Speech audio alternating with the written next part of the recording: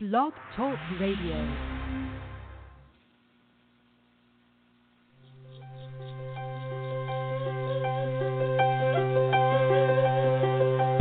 The world can be so cold, but you are always warm. When my back is tired, you take me in your arms. You're the moral compass directing me to light. You're the golden glow in the middle of my night. In recognition of the person that you are, in celebration of your heart, that's why I wanna give you your flowers now. That's why I wanna give you your flowers now.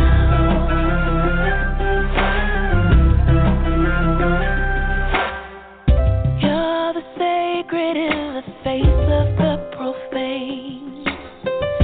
You held the mirror up and helped me face the pain. Just like velvet covering my heart of glass. You're the reason I know that this too shall pass. For the gorgeous human being that you are, for helping me accept my scars. That's why I wanna give you your flowers now. That's why I wanna give you your flowers now.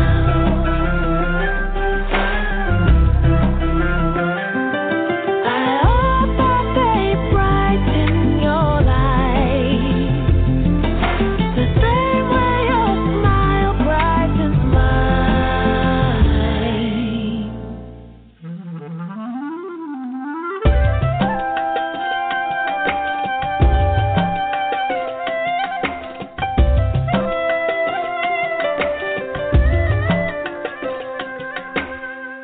My world had blown away and you are all that's left.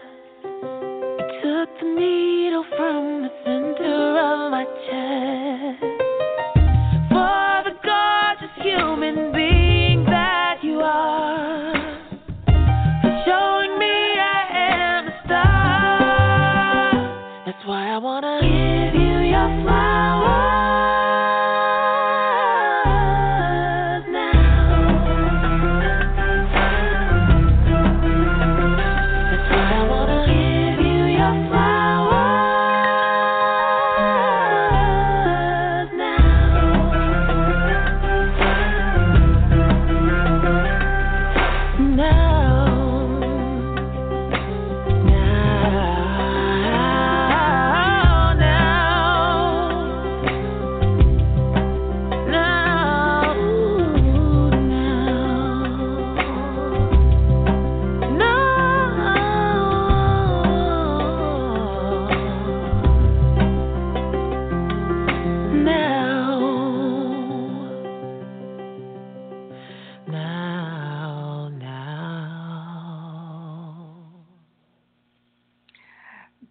Good evening, and welcome to OneLove, OneConnection, OneUs.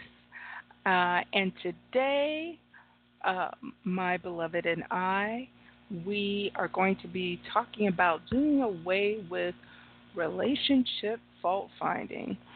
And my name is Reverend Arlene Kahet, and you're on? My name is King Teasdell. And before we get started, what we're going to do is go ahead and get prayed in.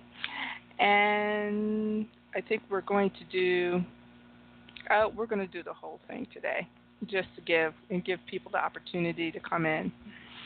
So hold on. And this is the Anabacoa prayer by Thomas Shallar Walker. And if you are interested in actually having this rendition of the song, just friend Thomas on Facebook and see if you can make arrangements to have that particular recording. Okay, so hold on, here we go.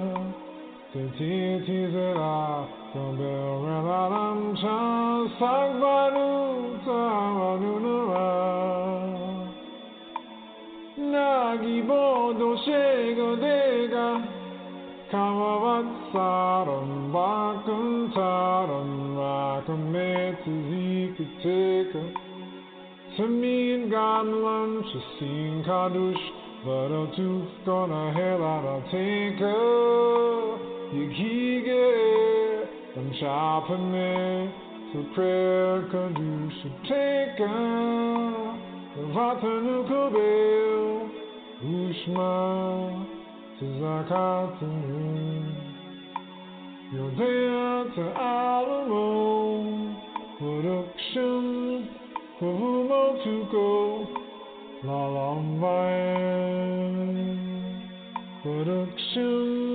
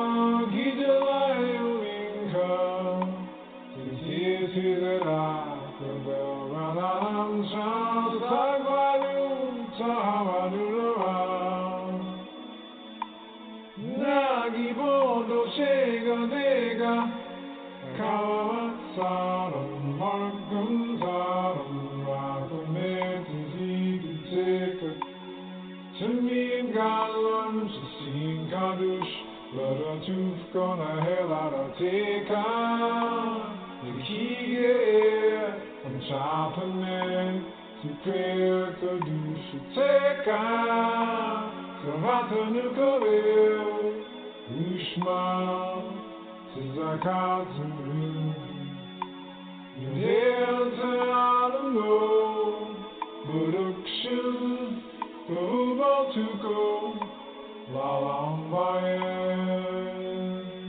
production. We're about to go Lalambaya.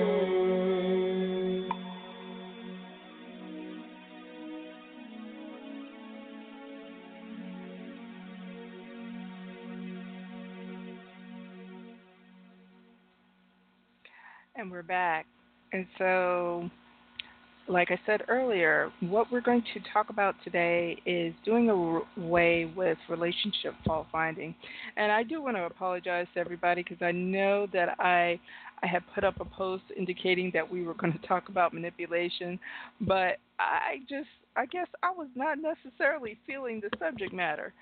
So we literally, like maybe a few hours ago, decided to talk about this particular subject, and my hubby, my beloved here, he wanted to actually bring this particular subject to the forefront. Now, one of the things that people should understand about the nature of relationships is that you are always in a co-creative process when you are in relationship with someone. And what I mean by that is that your thoughts about the person can actually influence the nature of the relationship. But before I go into detail and provide any kind of context or detail, is there anything, honey, that you want to share with the crowd? Well, first of all, I just want to thank you for bringing such a healing prayer into our environment. A lot of people don't recognize the energy of sound and the vibration and frequencies that emanate need to be those vibration and frequencies that emanate positivity, healing, and blessings. So I bless you for bringing such a beautiful rendition of a healing prayer to us today. I thought it interesting that when you brought up the idea of manipulation in relationships, I thought it wise that in our conversation today, we can actually kind of guide our conversation into that general states, if you will, because what I find interesting about relationships is people have a habit of finding fault with the person of which they're in a relationship with. It seems to be the status quo as I have observed my experiences previously. But when you're in a relationship and you are seeking the good, you are searching out the best qualities, the better qualities of the person that you're with, to me it seems to heighten the relationship. It seems to add a positive energy that brings a positive vibration and brings a totally different frequency into the relationship. And it makes it so much better. And I find that with you, and I just got to say that. I mean, it's for real. And it's not a cliche and something that I'm just throwing out there. But just because of the relationships that I have had previously, one of the greater aspects in this relationship is that awareness of the compatibility. And I think relationships fall apart because there is the awareness that the compatibility is not there. You know? And then people start finding fault because the compatibility isn't there. That's my take on it. We can talk some more about it.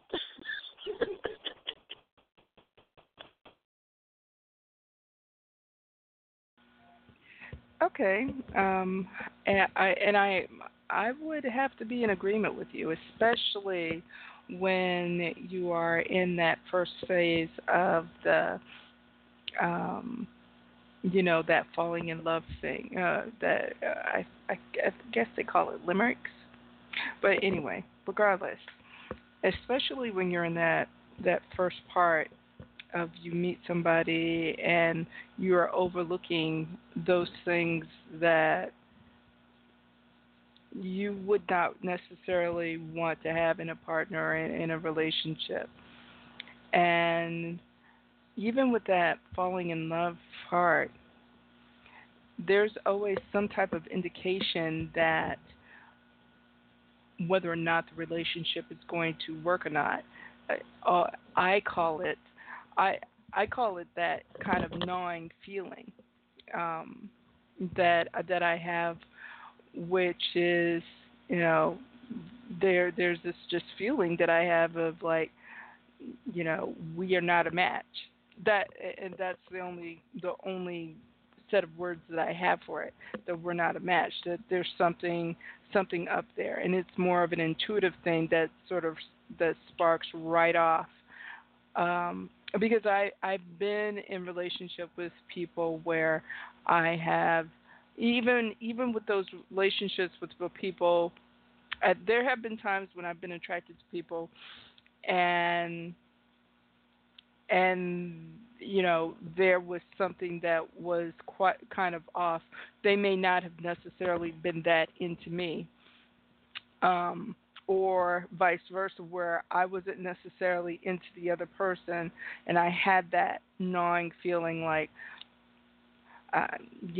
we're not a match. So I think that because of that, because people don't have that tendency to honor that sort of intuitive impulse that they get right from the beginning, that that that they kind of they go ahead and they discount it. And so I could see how that is done, but I also think that what tends to happen is that you may even actually enter the relationship, and things may have, not have gone right, or things start off wonderfully, and then you start fault finding because it becomes a bit habitual. I know that I, for myself, and when it came to relationships, I've I've had I've had people who had more criticisms of me than I did of them. And then the thing is that I would make requests of them in order to see if the relationship can be sustained, because there's certain needs that I had in the relationship, and then they were discarded. And so my fault finding kind of amplified when my needs weren't being met.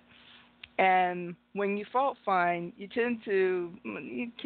sometimes you can tend to demonize the person. But I did get to a point where I realized, well, I didn't need to fault find with the person anymore. I just recognized that I was not going to be able to have my needs met in those particular relationships. Now, one place, and this is for all relationships, not just intimate ones, but I will bring up an idea of what I meant by what I said earlier of relationships being sort of co-creative. Like whatever you bring attention to in the relationship will amplify. So there's some family members of ours, and and one daughter that one daughter that this family member has, she was is known for getting not being able to control her temperature, not being able to, did I say temperature?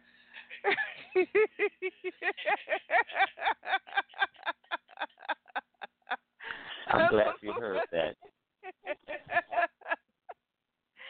My apologies, ladies and gentlemen. I didn't mean temperature, but her temper.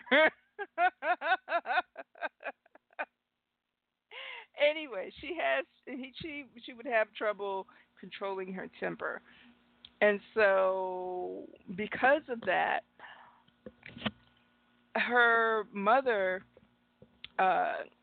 continually brought attention to that, and then some time had passed, and both mother and daughter came up again, and I saw that the mother was making consistent effort and consistent prayers to look for the good in her daughter, to amplify the good in her daughter. And what she had noticed, that when she started looking for the good, then, her daughter's behavior began to slowly, change. And her daughter was making more of an effort to control her temper. And the daughter started having power side chats, or actually saying out loud, look, I don't want to continue living like this. I don't want to continue behaving in this manner. I want to be better. Now, and I thought that was a wonderful realization of how her thoughts were influencing the daughter. And mind you, this is something that happens quite often in relationships, that your idea or your perception of a person, it actually has an influence over another person, and it's a part of the co-creative process. And just think of it this way, that your thoughts about an individual go before you. And because they go before you, it starts that creative process with them before they even get in your presence. That energy that you have towards them, or that those thoughts that you have towards them, actually start that process of creating the type of exchange that you are going to have with them. I know that, give another example, where a friend of mine, he had been dating somebody that he had dated prior, and he was dating, and they had tumultuous, well, not tumultuous, but they had a challenging relationship prior to. He would do things that would needle her, and she would do things that would needle him, and what have you. But before, I'm not quite sure of what her thoughts may have been about him prior to getting in his presence, but he had this premonition that the relationship that they had been having, or this whole process of dating each other again that they had been having, was going to end. And what he related to me was that they had an exchange over some really trivial, things. And I'm not, when he shared it with me, he was like, I felt it coming. He was like, I felt it coming. I felt like the same way I felt when the relationship ended the first time. And so, what is that? What was it that he was picking up? What was it that he was picking up in terms of her thoughts? Because what ended up happening was that even with all of the relationship work that he had done, and actually using the tools and methods that he had known for relating with people better and using nonviolent communication, it ended with him, ended the conversation with her and just saying, I'm done. So, so there is something that sort of like prepares a person for their meeting with you. Do you have anything that you would like to share? What are you talking about?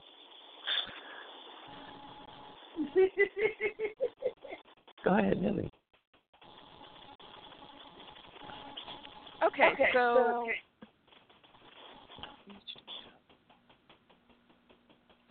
what I'm talking about is that your thoughts have an influence over the nature of your relationship. And because we are interconnected with one another. Oh, sorry.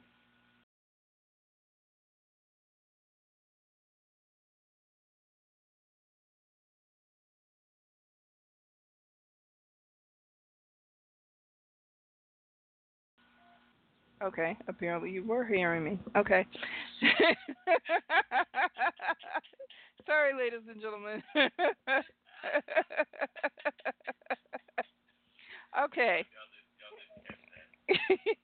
Yeah, y'all didn't catch that, but I think when she took a look at the screen, she decided to press a button, and because she thought that she wasn't being heard, but then as she started talking again, she apologized to everyone that you guys wasn't hearing her.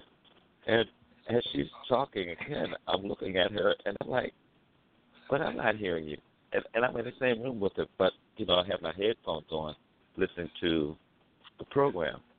So that's why the open space is there, ladies and gentlemen, and please we do apologize for that. But, we're human, and I ain't scared. I'm just trying to grow to be more.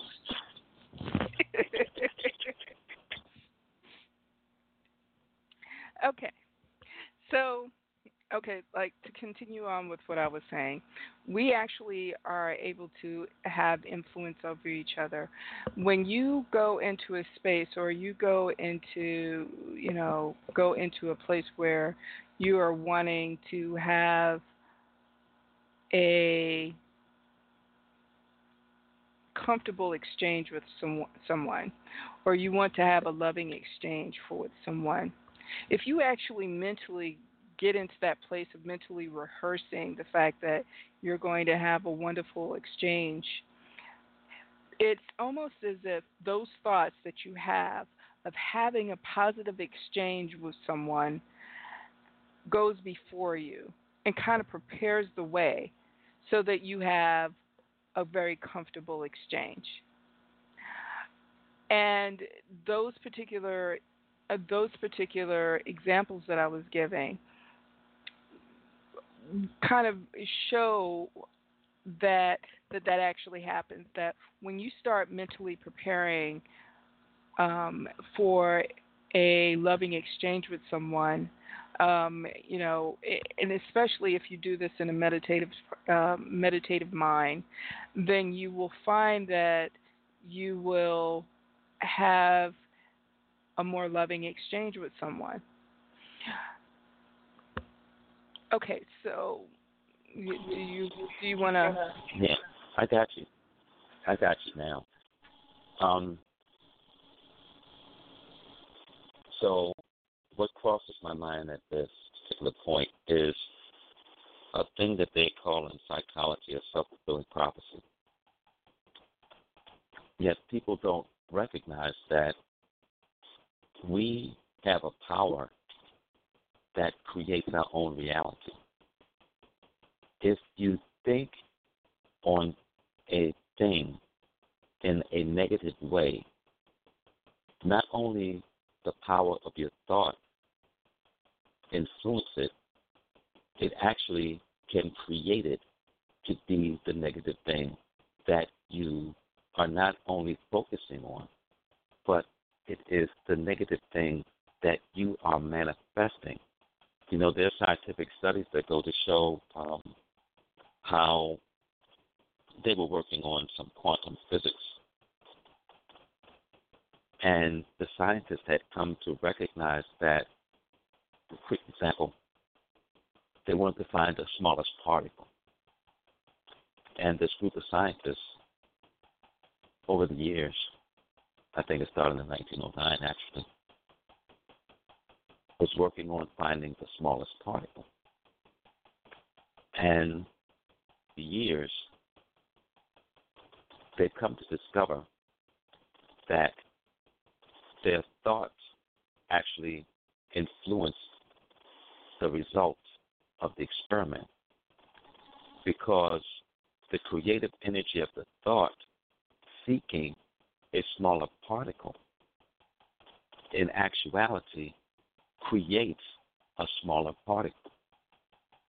So no matter how small the particle they discover, when they go to find the smaller particle, it makes manifest a smaller particle. The same thing happens in relationships, because what you're focusing on in that relationship, you are a participant in its creation. So if you desire a positive relationship, then you need to focus on a positive relationship. If you focus opposite a positive relationship, then you are, in essence, creating with your own thoughts the opposite of a positive relationship. But people seem not to grasp that. And it's important to share, because people inherently want to be pleased. I think everybody in the world really wants that. They want to be pleased. I don't think a person deliberately wants to go out there and not be pleased. You know, it's like go to a restaurant and order some food, and you say to yourself, I don't want to be pleased with this food that I'm ordering. No, people don't do that. People want to go to a restaurant to enjoy what they are ordering off of the menu. That's why there's a menu, so you can make a choice. Ooh, the power of choice. But we'll get into that later. People inherently want to please,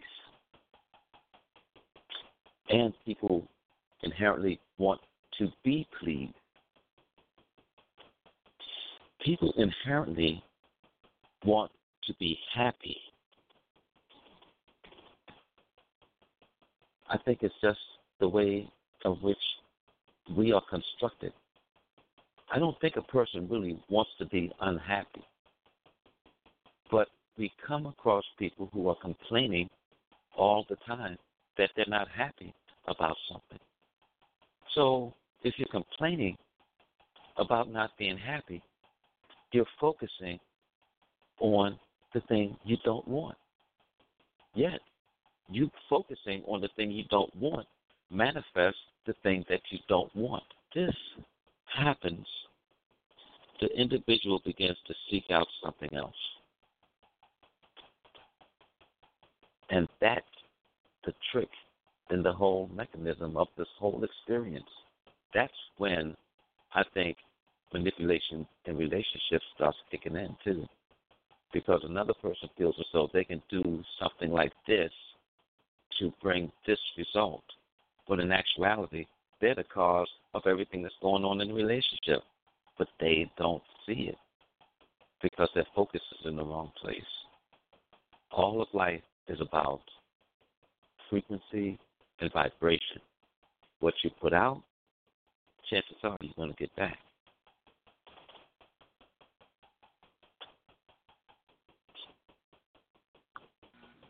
Okay. I could definitely see that. And I have, and here's, and here is the whole caveat to. Okay, so you have this idea and you have this mindset about the way things are, or there's something about that other individual that you don't like. So you start to set into motion this idea that if you do this certain thing, that you'll get a better result if you do that certain thing in order to manipulate the person into doing whatever it is that you're wanting them to do. And when you start, and here's the thing, that when you start that process of doing that thing that you want to do in order to yield a certain result, then what tends to happen is that you enter into a power struggle with the other person that you are involved with.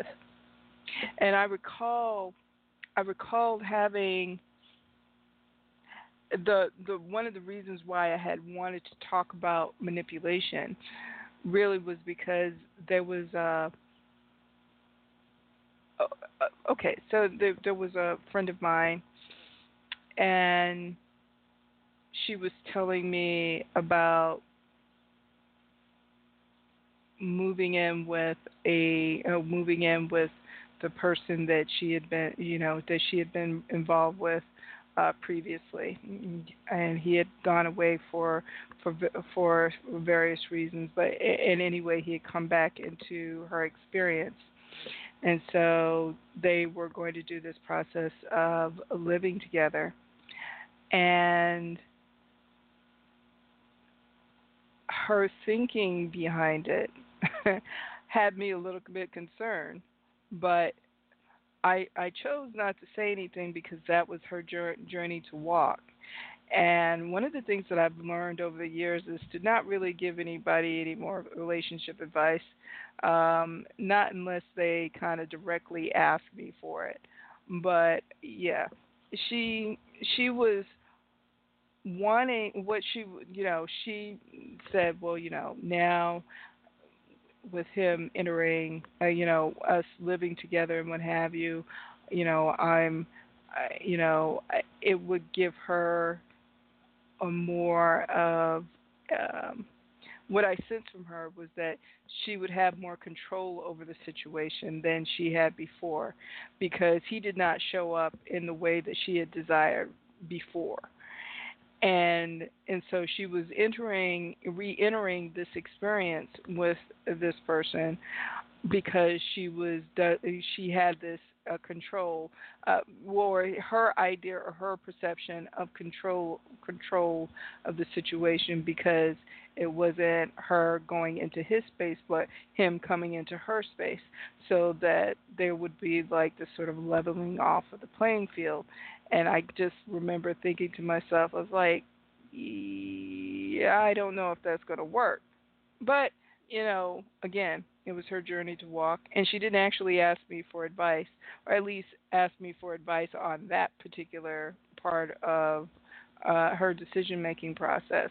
Now, mind you, it's my understanding that other people had told her that they didn't think that it was such a good idea to go through this experience, and But she, the heart wants what it wants. The heart wants what it wants, and she wants him. And it had really put her in a place, I'm thinking, and hey, and perhaps it will work itself out. I ideally I hope that it does. um but she had put herself into a place of a power struggle within the relationship. And so when you are operating in that place of fear, of like saying that there was something that happened in the relationship that you did not like, and so you use external forces in order to bring about your desired result. What that does, in essence, is bring out the dysfunction in the relationship and probably enhances it more. And I guess, it kind of remains to be seen what happens, but I'm not too sure that that's going to work out. But again, I could be wrong. Anything that you would like to add to that? Yeah, power struggles. It's really merely about emotion and emotional reactions. Yet people must come to understand of the world of emotions, there can only be two. Of these two emotions, there are a host of spin-offs. The two emotions are either fear or love. The power struggle that manifest are power struggles that manifest through the ego working against the other person's ego, attempting to overcome the one and the ideas and the energy that the other person has that you find or you choose to have conflict with. Because the interesting thing about conflict is not that it exists, it's that we choose for it to exist.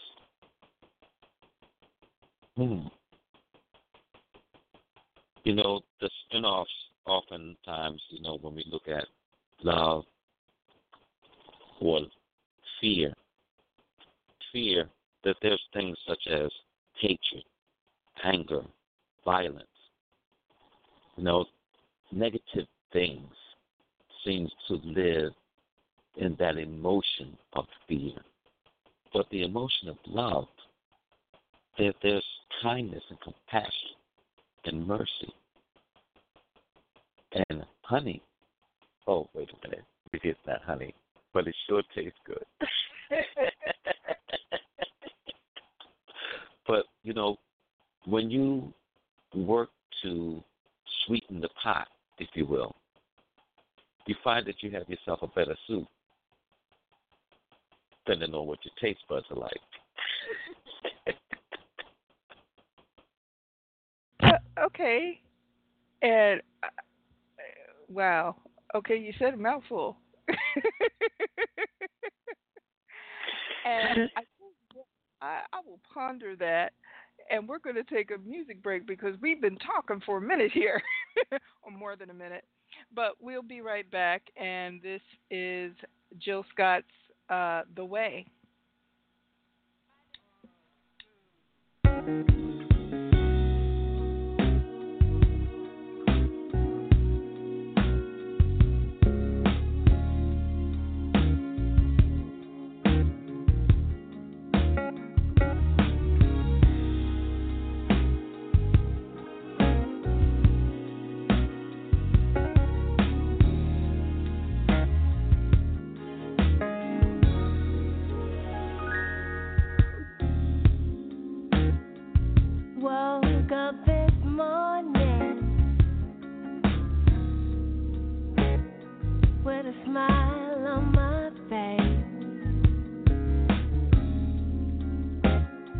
Jumped out of bed, took a shower, dressed, cleaned up my place, made me some breakfast, toast, 2 scrambled eggs, grits, grabbed my keys, grabbed my purse, grabbed my jacket off to work, beaming all the way down Third. Is it the way you love me, baby? Is it the way you love me, baby? Yeah.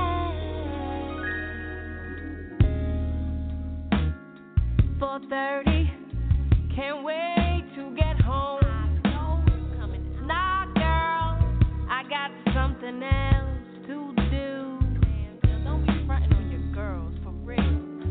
Go ahead, really get your groove on. 'Cause tonight my man's coming through. Oh, word? Yeah. We gon' have to connect some other time. As much as I like to shake my thing on the dance floor, I got another nasty, freaky, just right way in mind. Tonight, I'm gonna beat the high score.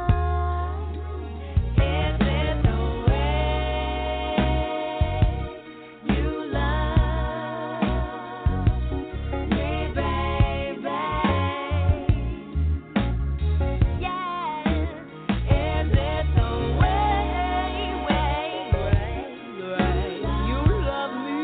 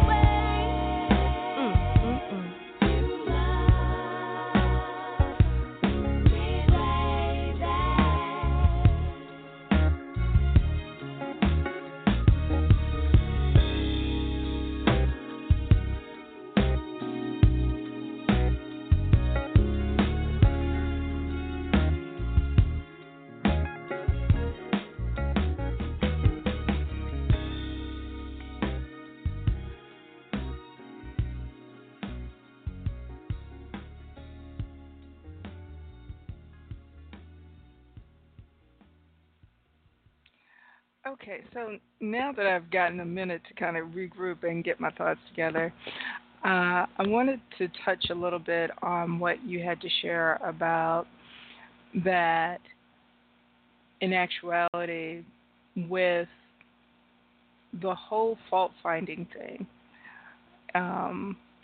and the power and the nature of the power struggle that takes place. How, in essence, what's really happening is in the relationship, there may be a place where the individuals who are involved are not willing to meet the other's needs. And so the people within the relationship, if their needs are not met, then they start their egos get into a power struggle of, well, I'm going to have my needs met, so I'm going to do X, Y, Z in order to make that happen. Although the problem with that is that the nature of the egos going at it that way, what you do is you bring in more dysfunction into the relationship because of it.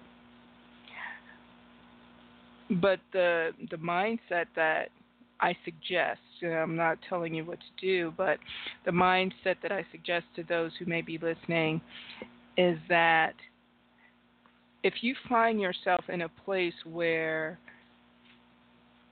the other person is unwilling to honor that request that you're making about a need that you may have, you really need to more or less kind of take it in like information like, oh, okay, because ultimately what happens is that, you know, that request is not going to be met even if you go through the manipulative tactics in order to get the other person to do what it is that you want them to do, or what it is that you're kind of needing them to do in order for the relationship to be sustained. But when in actuality, what's really happening is that they're giving the indication that the relationship is not valuable enough to have that particular need met. Or there is something in their experience where they may have done that before, but they got burned before, and so they're not able to make that honor that request because of that, or they have a particular block to that. And just through, I guess you could say, getting to know one another, you will find out what that is.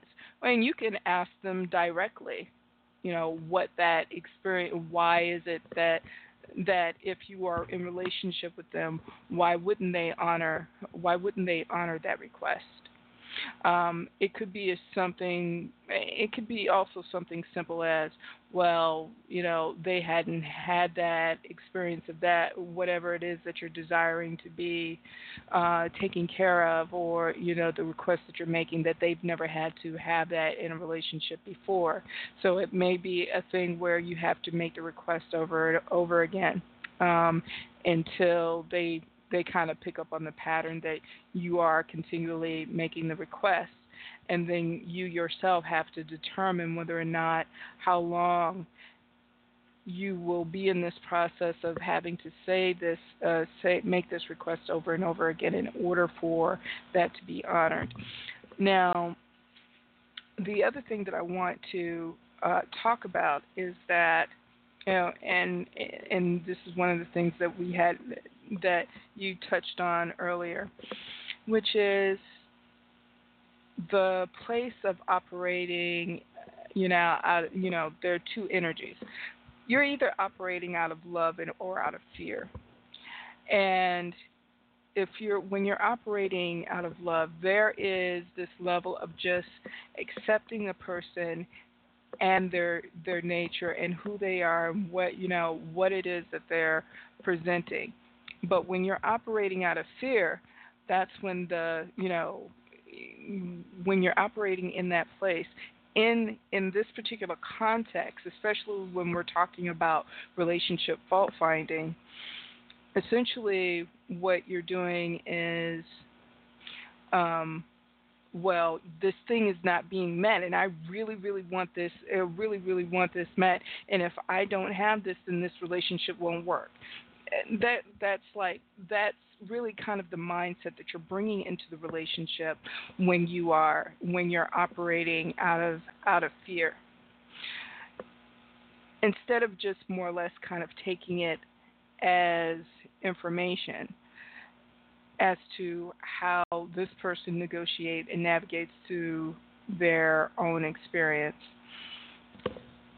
Is there anything that you would like to add to that? Well, you brought in the song, Is It the Way You Love Me, Baby? Oh, yeah. Yeah, yes, it is. Oh, most definitely. And I thought about that because I remember relationships being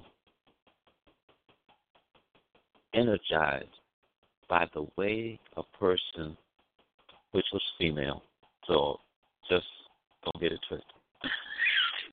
It tickles me when I hear people talk, and they'll say, but I guess it's a given. But I find people. This is a sidebar. I just have to do this. Where people will say, well, when you're in a relationship with people, blah blah blah blah blah, and I'm like, okay, I'm looking at this dude, and the relationship has to be a woman, but someone told me that there is this thing called modern sex, and modern sex does not have to include the clear definition that the man is with a woman or vice versa, because a relationship can be with anybody in any kind of manner or bodies. But getting back to the topic at hand, I remember the way in which a person loves me is generally what draws me in, okay? And it kind of locks me down. And it knocks me off my feet. It knocks me down. And I like to sit there in that love energy. And as I am absorbing that energy, I'm getting pumped up. I'm getting excited about this relationship. And it allows me to grow. It allows me to manifest the love energy that's inside of me that has been waiting to get out. But then I remember a relationship where this person was really showing love in a way that it was the sweetest thing I knew. But because I was in the process of learning that love language and was not responding as they wanted me to, they decided they wanted to change the way they loved me. And it was like, well, you're acting like you're like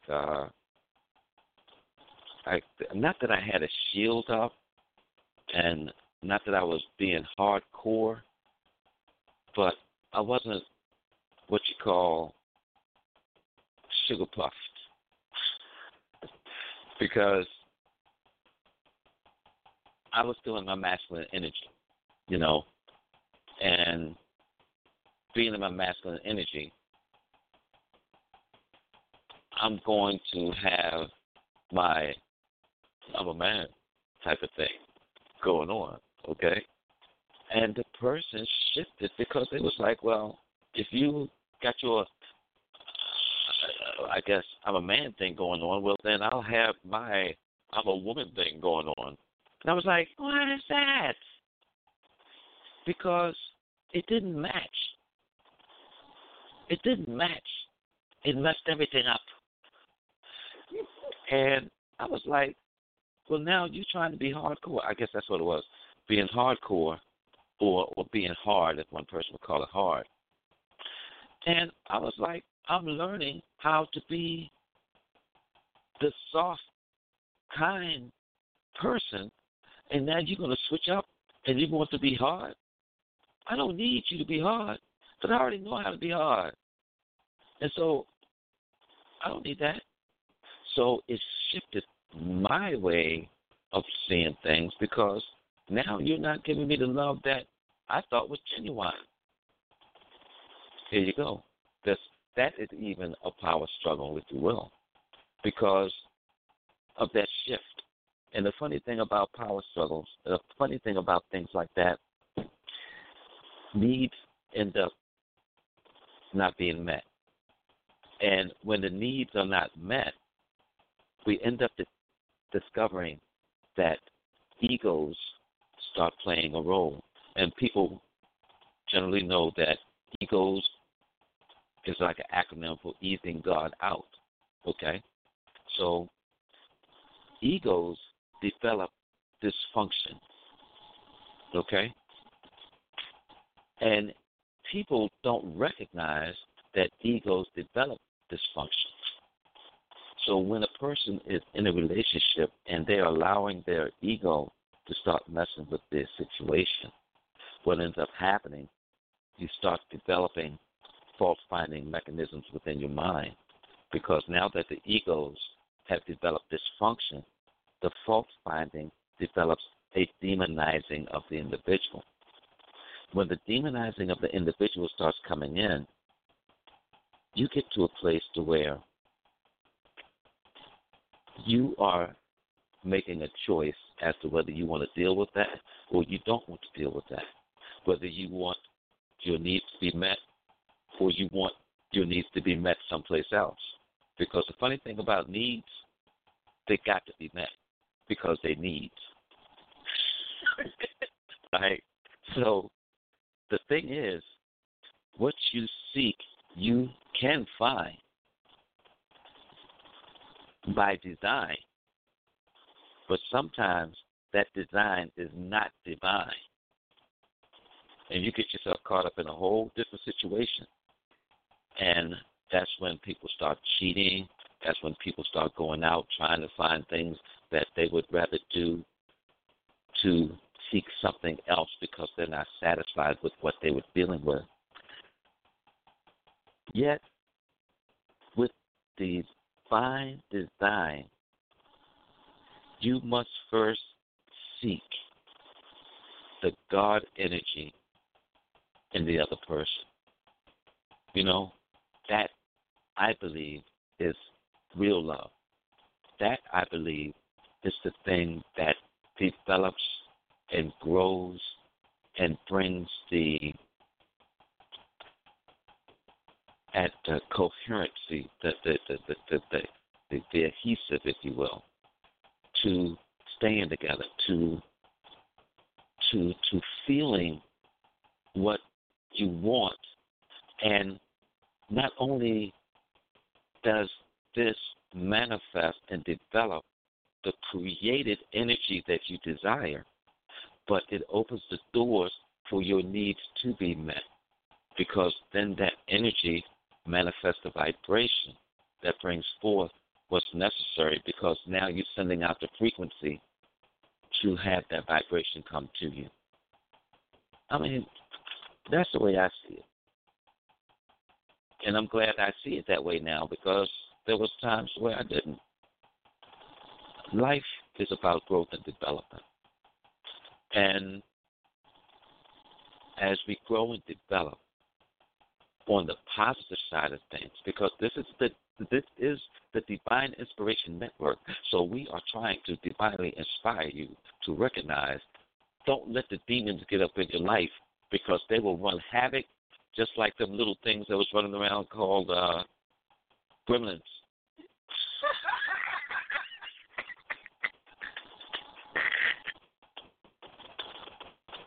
Oh, Lord.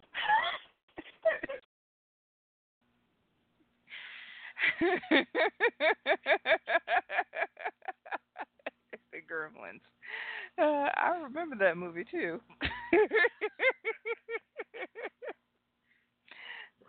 So, yeah, and okay, so I know that we've really been doing like a whole lot of what I would call esoteric highbrow talk. So I'm going to give a scenario and bring it down to the local level of what we're talking about. So in my you know the person that I was married to before, one of the things that was happening, I will just say that again,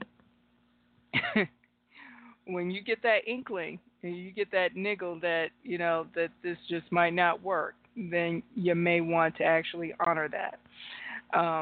But I had that type of feeling in with the relationship that I had, and I had observed in the relationship that my needs weren't necessarily being met, and I think earlier on, like before I'd done all of this relationship work,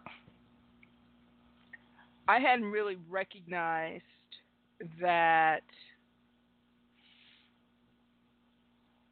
that when a person presents what they present to you, that you have to honor and accept that. And so we had gotten married, and I tend to be a person who is affectionate, but he was not affectionate. In fact, I think for the most part, I think his love language, and when I think about it in hindsight, may have been gifts or acts of service. Anyway, I do recall at one point saying, telling him several times over that, that when we were further in, when the gloss was, stripped from my eyes, and I would tell him, I need you to be more demonstrative. I need you, I'm a touchy-feely type of person. I may not have actually used the word touchy-feely, but something to actually demonstrate to me in your actions that you love me. And and again, I had not read up on Gary Chapman's book of the five love languages and things of that nature, so this was the way that I communicated this. And I think at year 7 in the relationship, after not having the needs met after all of this time, and me making the request, and me making the request, and the feedback that I would get, with from him would be, well, okay, and then he would do it for a short period of time, and then he would fall off. And then the next thing that happened, I recall saying to him, I, I would like to have you say things that are more affirming about the relationship. Now, mind you, I did not use those particular words. I didn't use the word affirming, but he was like, Arlene, men will say soft, beautiful words to you, at any, you can say it, at any time. I mean, you should really be able to be swayed by that. And when I look back on, it, I realized that he had a fear of that type of vulnerability, of showing me those things that I guess he may have. He viewed them as small things, they're very small things, but those small things became, when you don't meet the needs of those small things, when I got to a point within the marriage,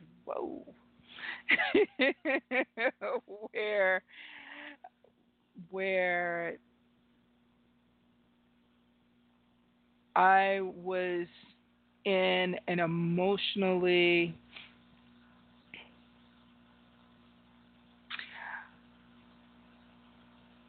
I guess you could say, ravenous state for the things that I was needing in the relationship.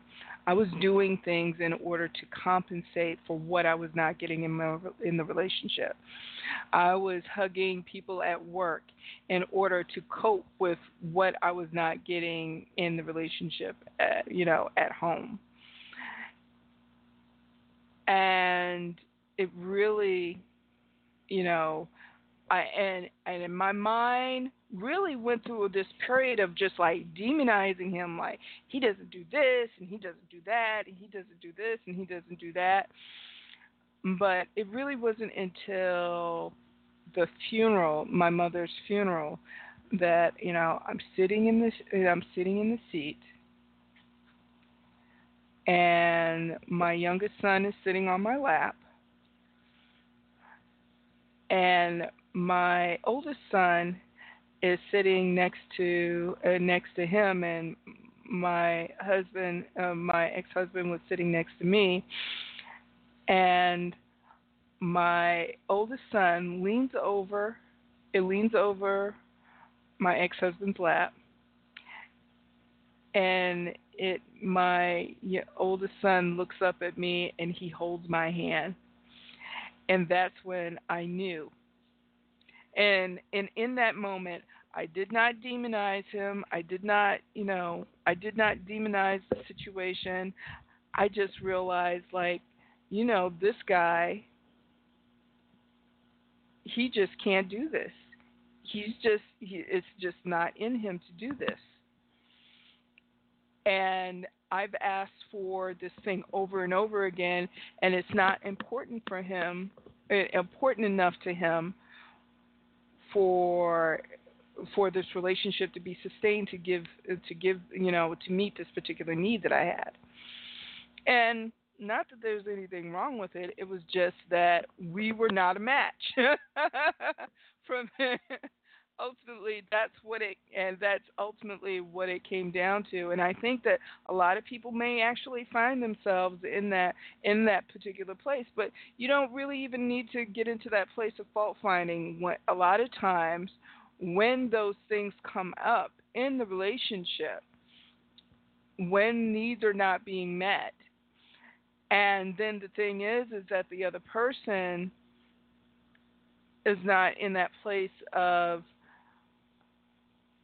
the willingness to have that need to be met, and maybe and there's also a possibility that they don't recognize the importance of that need being met.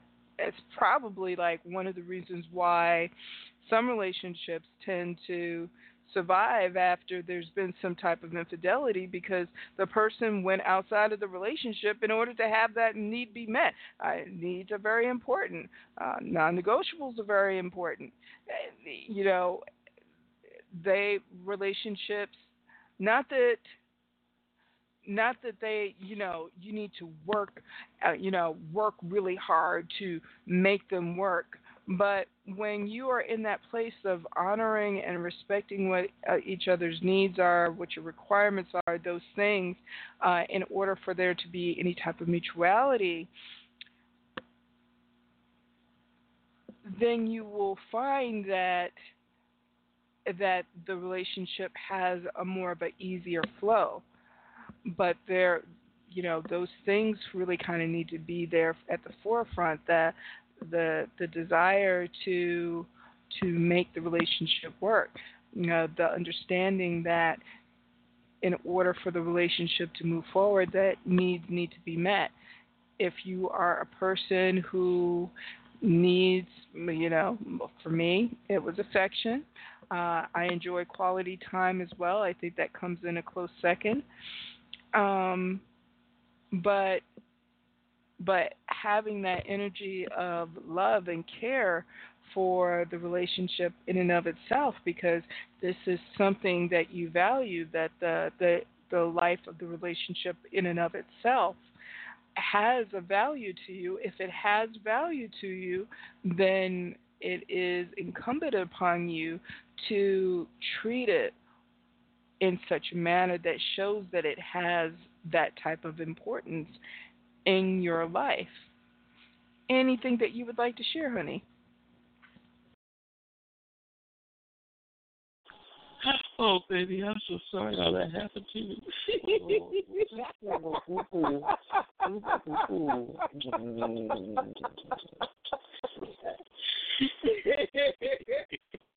I'm good. I think I healed over it. Right. Yeah, your mic's not on, but I think they heard you, darling. I think they heard you. I think it's interesting you brought that up. There comes a time in the relationship to where the concern of another person and their emotional state should be addressed by the other partner in the relationship. And when it is not, that speaks volumes. I reflected as you were speaking on a situation where the marriage I once was in took a strong hit, and the hit at that particular time was an awareness similar to what you were saying in regards to what was happening with you, where needs weren't met. And I refused to acknowledge that I was in a space of denial because I wanted my marriage to work. I just wanted it to work, and it was driving me crazy. So the day where my father had to go into the hospital for knee surgery, and I was in an emotional mindset of him being in the hospital and him going under anesthesia, and he may not want to come back. It was a thing I was putting my own self through because I knew the nature of my father, which was interesting because when my father did enter into a space of, I guess, a terminal illness, he told us that he did not want us to hold him back from going into the next realm. And so he faced death head on, if you will. But in my emotional space, concern that you would expect out of your life partner, when it's missing or it's not there, it'll wake you right up. And you'll be like, whoa. And it's so strange that it happened like that for you, and it reflected a memory that seems to match what you had gone through, which I said, like, wow. So the way that you love is key, and it plays a key role in relationship sustainability. You can't love a person and be at the same time. It just doesn't work. It doesn't match.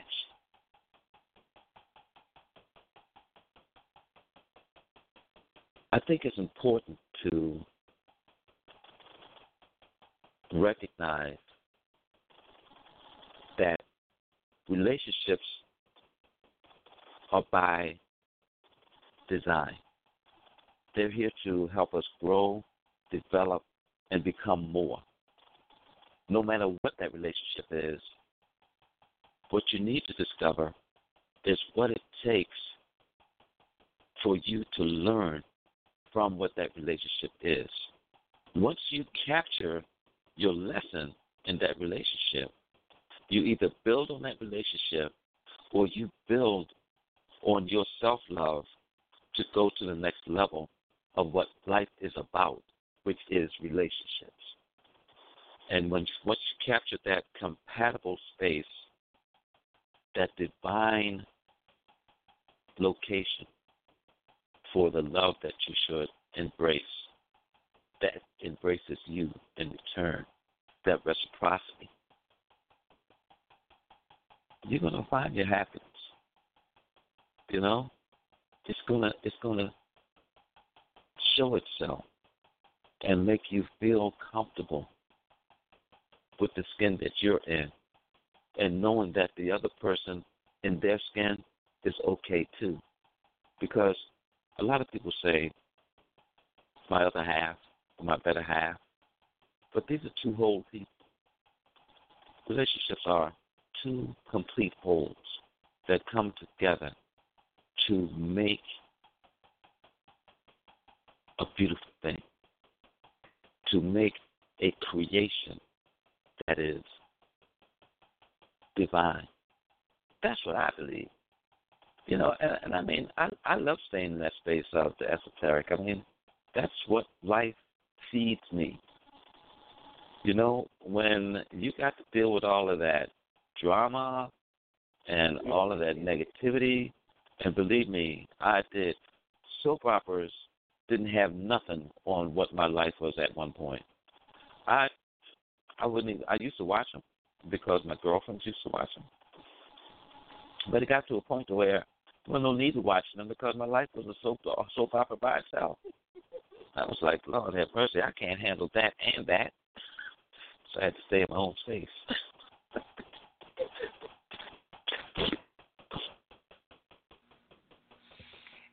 Okay. So I think we're going to take another music break. So what do you think you're in the mood for? Any requests?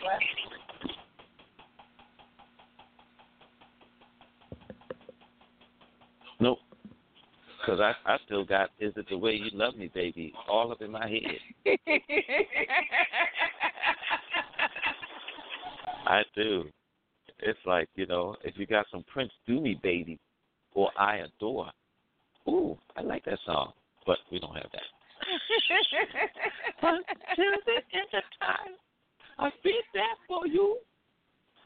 But, you know, I don't sound nothing like we have that one. I don't think that we have that one. No, I don't think we have that one. We got Diamond Pearls. Yeah. Let's see. I don't know if it fits, but I don't know. I'm thinking about that guy now.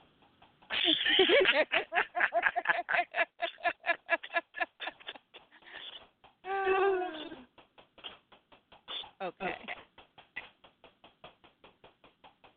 Okay. We're going to take a call by Kent. Good.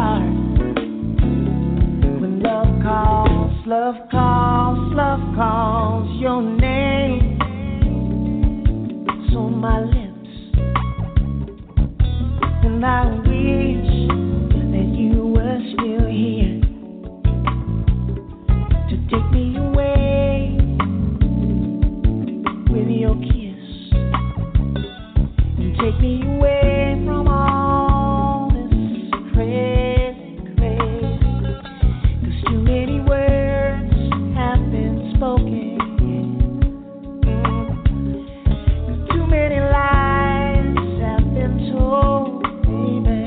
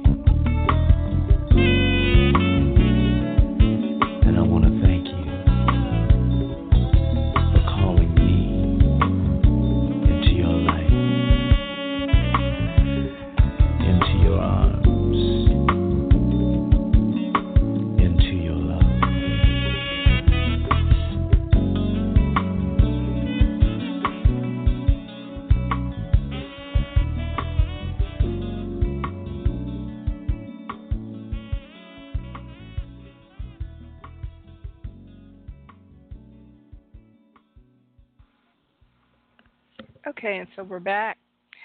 And okay, so all right. Again, I would like to have the opportunity to bring this idea about not fault finding down from the esoteric down into I know you like to hang out in that place, but maybe there's some regular folks here that are listening, so but It's good. It's good. um, but I recall one time I had a meeting with a client, and she had some preoccupations and concerns about the daughter's choices. She felt that her daughter's the way that her daughter was running her life was just destructive, and she was genuinely wanting a better experience for her daughter. However, because of what she was seeing she was seeing what is and kept experiencing what is, then she got more of what is. And because she was finding fault, she kept her daughter kept doing a great deal of fault finding. Then the daughter was doing the faulting that the mother was thinking about. So what I had suggested to her, and anybody can go ahead and put this to the test, especially the first thing that if you do this as a spiritual practice, the first thing that you do is in order to sort of what I would call prepare your day. So, and the reason why I'm recommending that people do this at the beginning of the day is because when you just wake up in the morning, you are in what's called the alpha state. And when you're in the alpha state, you are in that place where you're still operating in that dream state where everything is communicating on what they call, I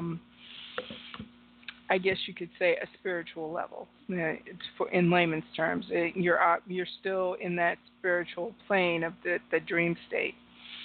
So what I had recommended to her was that, that she started having an exchange with her daughter and actually see her and her daughter in a garden and just sending out these thoughts of okay, so what is it that you see for her? What is it her strengths that you see for her?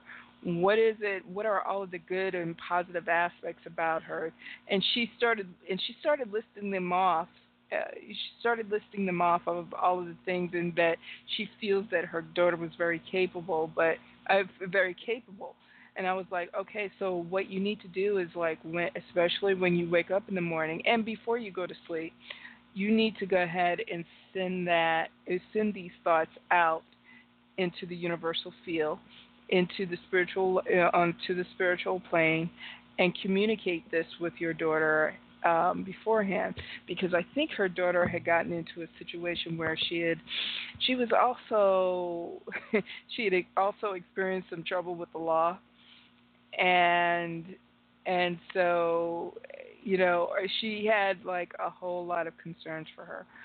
Well, I would say that it didn't take very long. It took a period of approximately 2 weeks, and she had put this into practice where she did this right as she got up in the morning, and then right before she went to sleep, and before she would do meditation. And she noticed that her daughter began to do things that were, that she made more empowered decisions. And one of the things that I really, really want to reiterate to anyone who's parents out there is that when you start focusing in on the positive aspects of your children, when you hold them in that space of, I want, that I know that you're capable of doing this. I know that, and especially if you do it in that meditative and spiritual space, that it's almost as if the children rise to the occasion and become, or feel that confidence that you may have with them. And also, you want to go in that place of actually encouraging the positive things that the children are doing in the first place. You celebrate those things that are positive and those positives. And if you find something that isn't quite right, you correct them, but you don't continue harping over it over and over again. You correct it, you do whatever it is that you need to do, and then you move forward and continue in that positive space. And I'm going to tell you what I tell everybody whenever when I make a suggestion like that. Go ahead and put it to the test. Don't just take my word for it. Go ahead and put it to the test, and put it to the test for, I would say, at least 4 weeks, and see what happens for you. And that can go for any relationship. It does not necessarily have to be a relationship with your children. It could be a relationship with a coworker. It can be a relationship with your friends. It can be used for any relationship. And just watch the nature of the relationship change when you use the power of spirit to influence the relationship in a positive way. And this will allow you to get out of that space of finding fault with people, because here's the thing about it, we're having our human incarnation, and unfortunately, with our human incarnation, there are things about us that are, that are not quite right. And hopefully, well, I would say ideally, on a certain level, we are looking to improve those things about ourselves. It's just that a lot of times when we get into our negative things or negative behavior, it has become habitual. And change actually takes work. However, you as a person who is holding the space for another person, especially if you know that they're looking to make a change, you can actually hold that space for them and see them making the change. And just through their desire for the change and you seeing them in that space, they themselves may actually have that change take place in their experience. Anything you want to share? What's coming to me is demonizing, and the opposite of demonizing is angelizing. I guess. I don't know. But the point I'm trying to make is God is about relationships.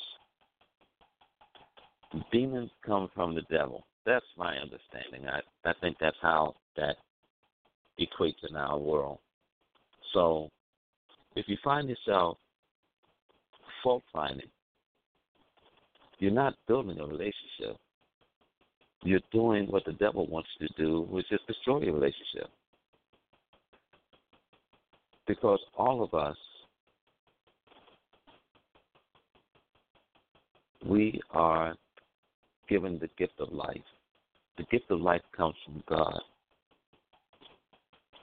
So what we need to do is seek that God character in every relationship that you're in. And you will find yourself living a better life. You will find that confusion and hostility does not want to be around you.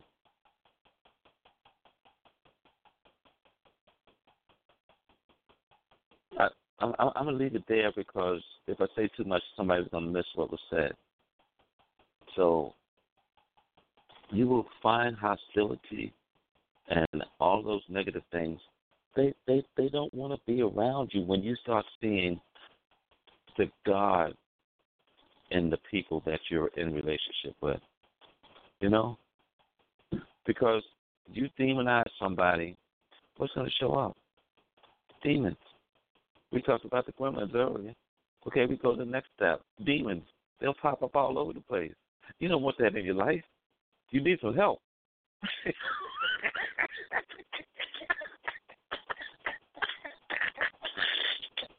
Oh, Lord have mercy. Yeah, but, I mean, I know that in loving you and discovering the things that I see in you, it's the stamp of divinity, okay? You can complain about anything. Anybody can do that. But look at that as God's creature, God's creation. And God put that there. God made that happen there, okay? If you are complaining about it, what's that look like? Have a conversation with God about it, you know? And I bet you it'd be a totally different experience. It's got to be. But you're having a conversation with the devil about it, what they going to say? Oh, yeah, they ain't crap. Yeah, you got that right. Well, I go ahead and get rid of that one in a heartbeat.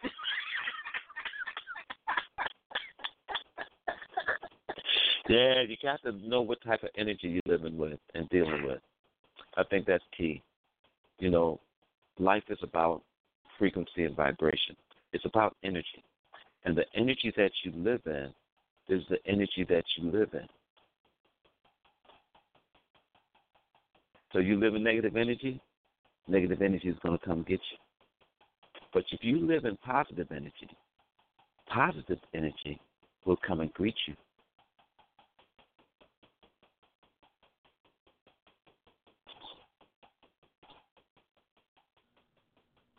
All right. So I do actually have another technique that I would like to recommend to people, especially when you are looking to change the nature and vibration and get out of that space of fault finding. Okay, so when you are in a meditative state, what you can do is make a request of infinite intelligence, of God, of, you know, of spirit, to bring all of your relationships up to the level that Source would have your relationships be at. This is something that I had actually recommended to an individual not too long ago, because she was talking about how she had been having, you know, she could be enlightened as all, you know, enlightened and cool in her corner when she's meditating on her mat, but when she came out, that the true test really came out when she was dealing with relationships on an individual level, and she would just get into a row with them, and you know, she would get into her. Okay, can you hear me now? Okay, and she would get into a row with them over whatever.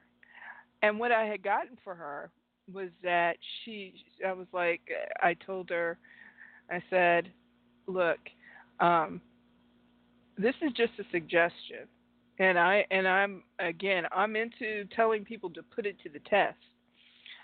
But my suggestion to her was to ask infinite intelligence, ask God, ask the higher power to bring those relationships and have them operate at the level that Source would have them operate at, because she is coming into that space again. She may have been fault finding, but she's coming into that space with whatever her ego and her expectations are, and they are coming into the space with whatever their ego and expectations are.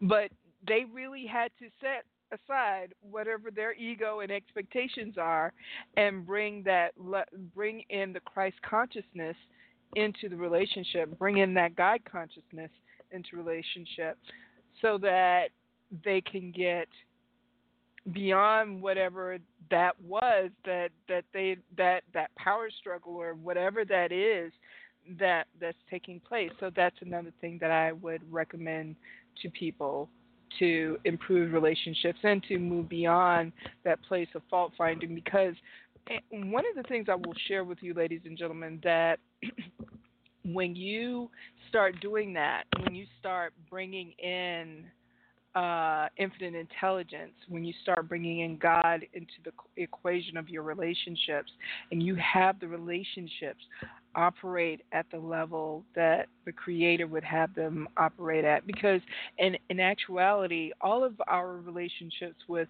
all people are looking for or aspiring to the highest vibration. But the thing is that you have to bring infinite intelligence into the equation in order for that to be manifested. At least one individual within the relationship has to make that manifest and see what happens. Now, I will qualify this by saying that there are few scenarios that could possibly take place. Perhaps the relationship will become more harmonious. And you're laughing over here. My husband's laughing. But your relationship may become harmonious. Or what may happen is that the other individual just falls away. Or maybe you will fall away.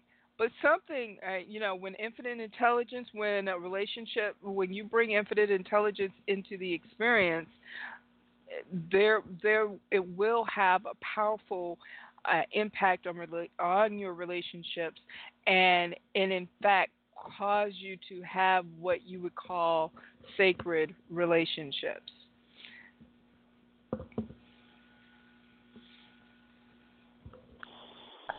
Yeah, I'm laughing because you're right. Something's definitely going to happen. And I was reflecting on the time to where I was doing all I could to bring God into the equation of the previous marriage. And I remember, that's why I started laughing. I remember being in the car and I was trying to I don't know. I don't even know how to express it.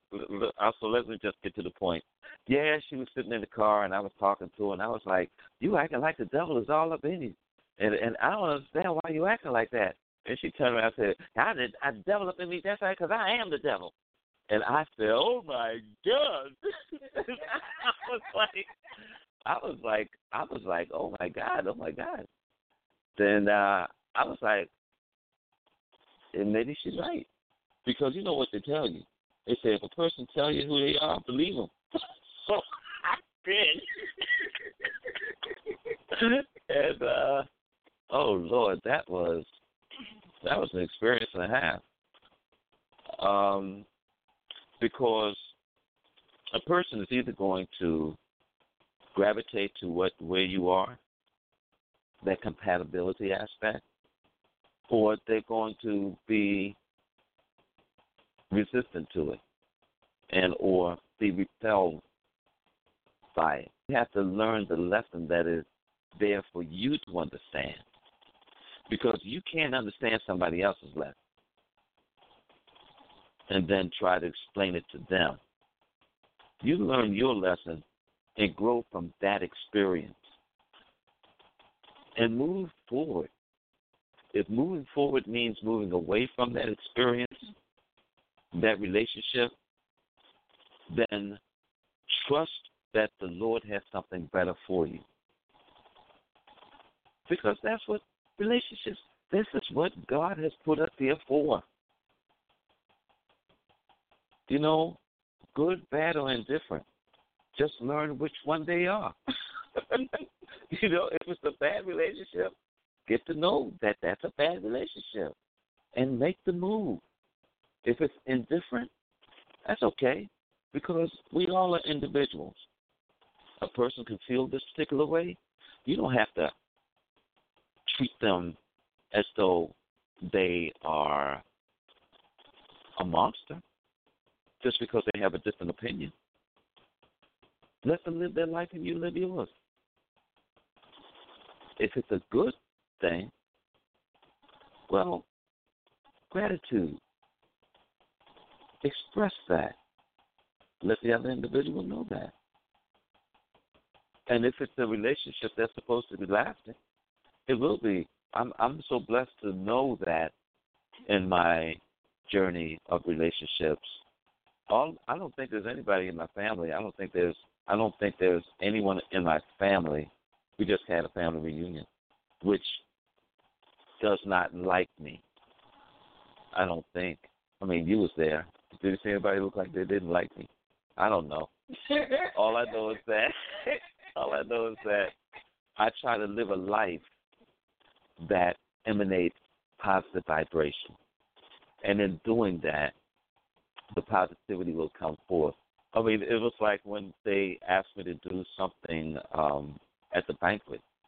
It was just divine intervention that had the DJ put on the song Happy Feelings because that's what it was all about.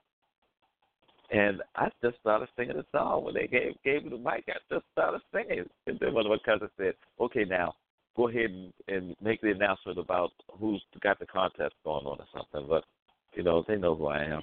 But that's what life is. Life is about recognizing your journey and living your purpose. And don't let nobody take you out of that. I guess I didn't say enough.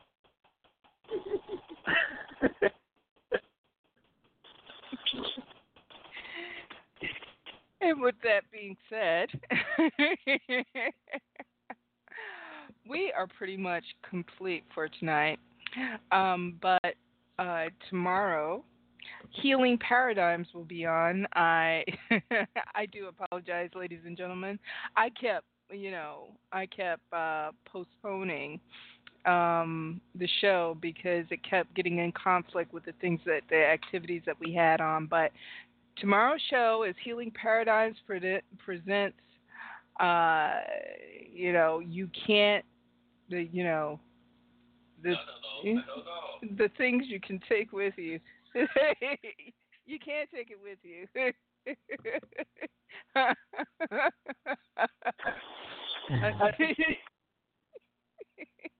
Yeah, but the things that you can't take it with you.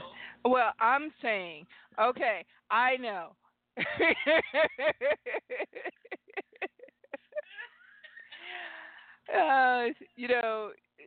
This, yeah.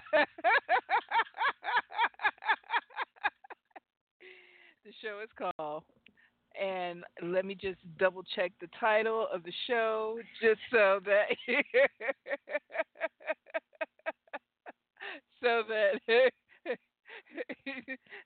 so that my hubby over here doesn't drive me crazy with with no exactly. All right. So the show tomorrow is called You Can't Take It With You. And the things you can, but I could not fit the rest of the title into the blurb there. But it is a spiritual download that I received about life. Just your incarnation, your life, and the things that are important, and the things that you can take with you from this life into the next one. And just so I'm going to say this as a preface to the show. Don't wait until the sweet by and by to get your blessings.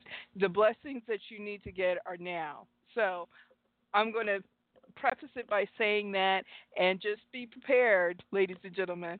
But anyway, is there anything, honey, that you want to share with the audience before we get off the air? The show is called You Can't Take It With You and the Things You Can. I like that part, the things you can, because people don't know what they can take with them. You know that? They ain't got a clue.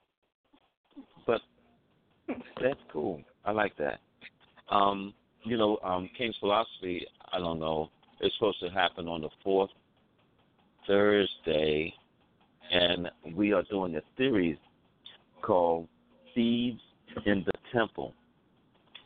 And there are several temples. There's the temple of your mind. Your body is a temple. There's an emotional temple. And then there is also the institution known as the temple, with a whole bunch of thieves that you can see walking around. But the ones that you can't see walking around are the ones that's in your mind, the ones that you allow in your body. And, it'd be a good idea to actually talk about how people have spirits attached to them in bad relationships because they up there screwing around. Oh, did I say that? You know what I mean.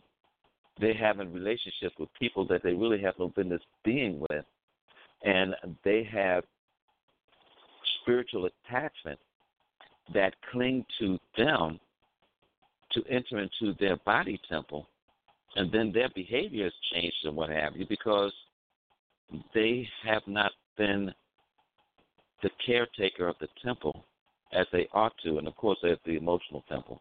So we're going to be dealing, that's why it's a series, there's a whole bunch of stuff we're going to talk about. And we talked about it last, fourth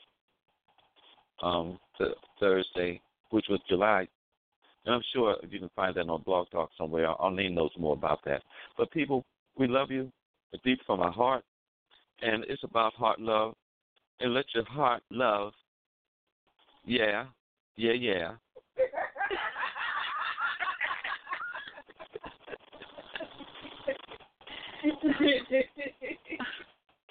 That's all I got to say, darling.